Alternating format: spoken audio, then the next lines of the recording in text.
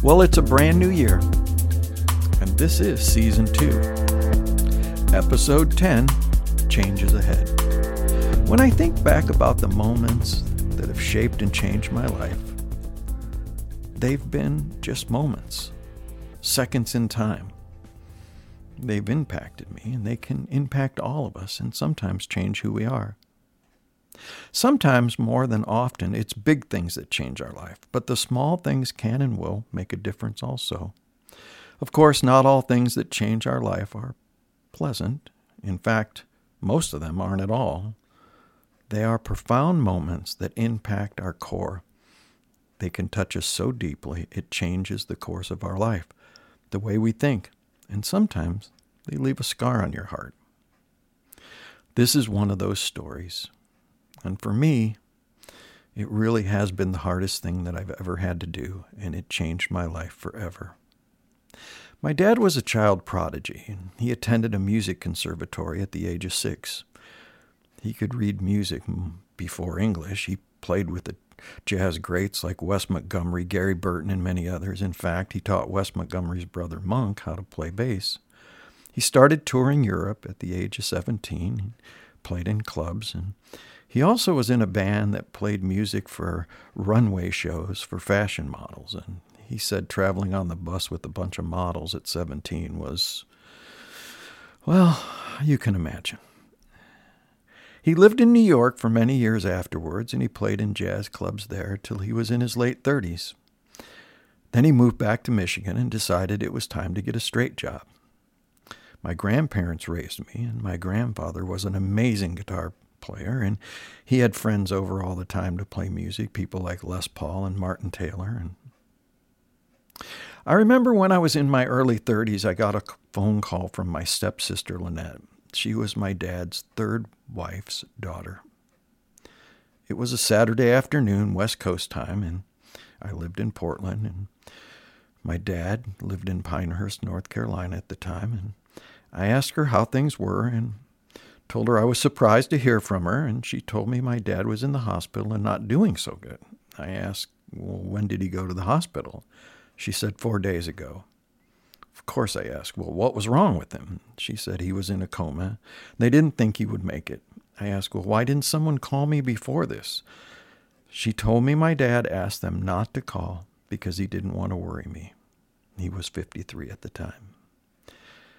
I hung up the phone after a few minutes of talking with her and decided I needed to fly back and see him. So I booked a flight for Monday morning, and I was at the airport at 6 a.m. to catch that flight. I couldn't focus. I could tell this might be the last time I get to see my dad, and I spent some time of the flight in the bathroom. I just was overwhelmed with sadness and fear. I got to the airport, rented a car. It was about a 2-hour drive to the airport, from the airport to the hospital. And when I got there, I asked at the counter about my dad. I informed them that I was his son, and someone came down and walked me down to his room, and there he was, tubes and wires everywhere. There was a dark green chair next to the bed. I sat down, and he was unresponsive. I held his hand and started to talk to him. I told him I loved him and that I was here and I was proud to be his son, and he just laid there.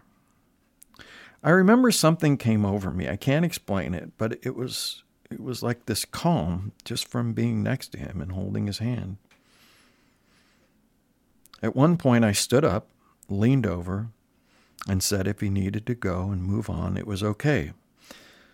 That he was an amazing dad. I loved him. I think I must have told him I loved him at least a dozen times while I was there.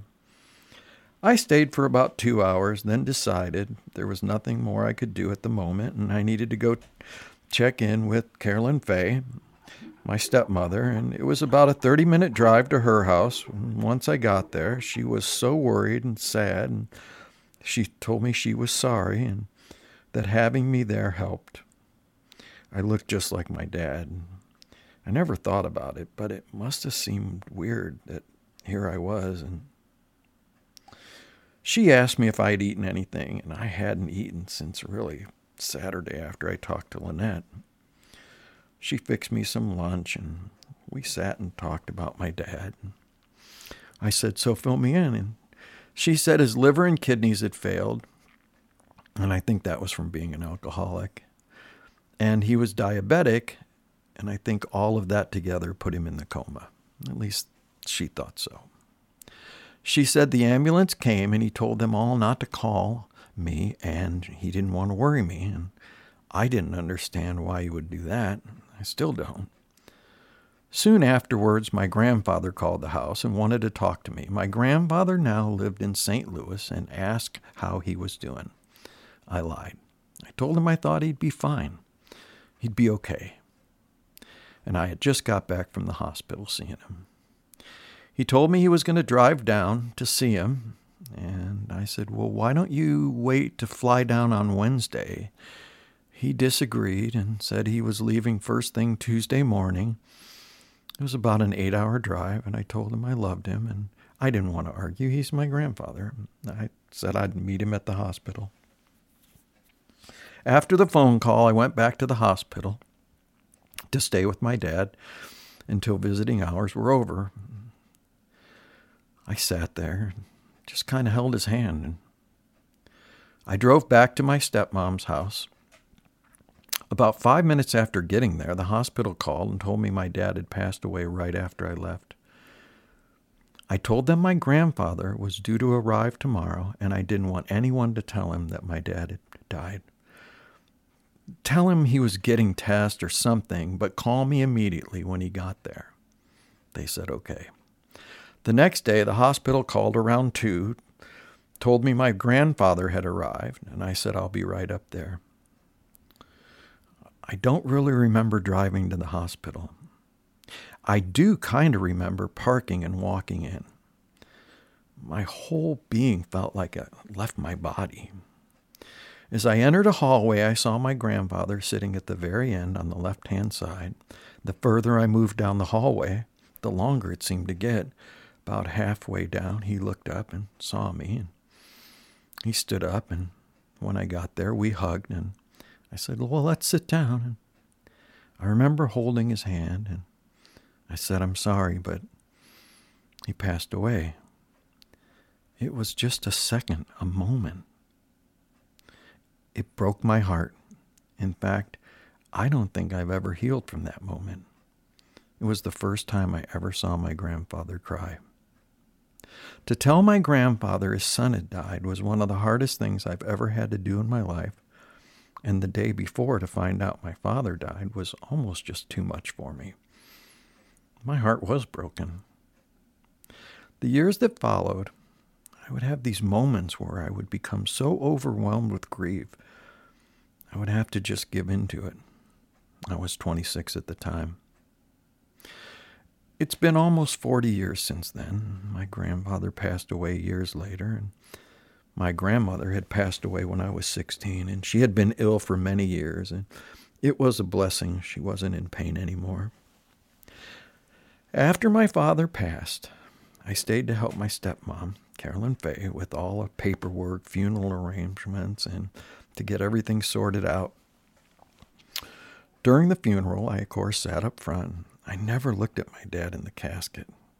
And after the funeral, I just couldn't go to the cemetery.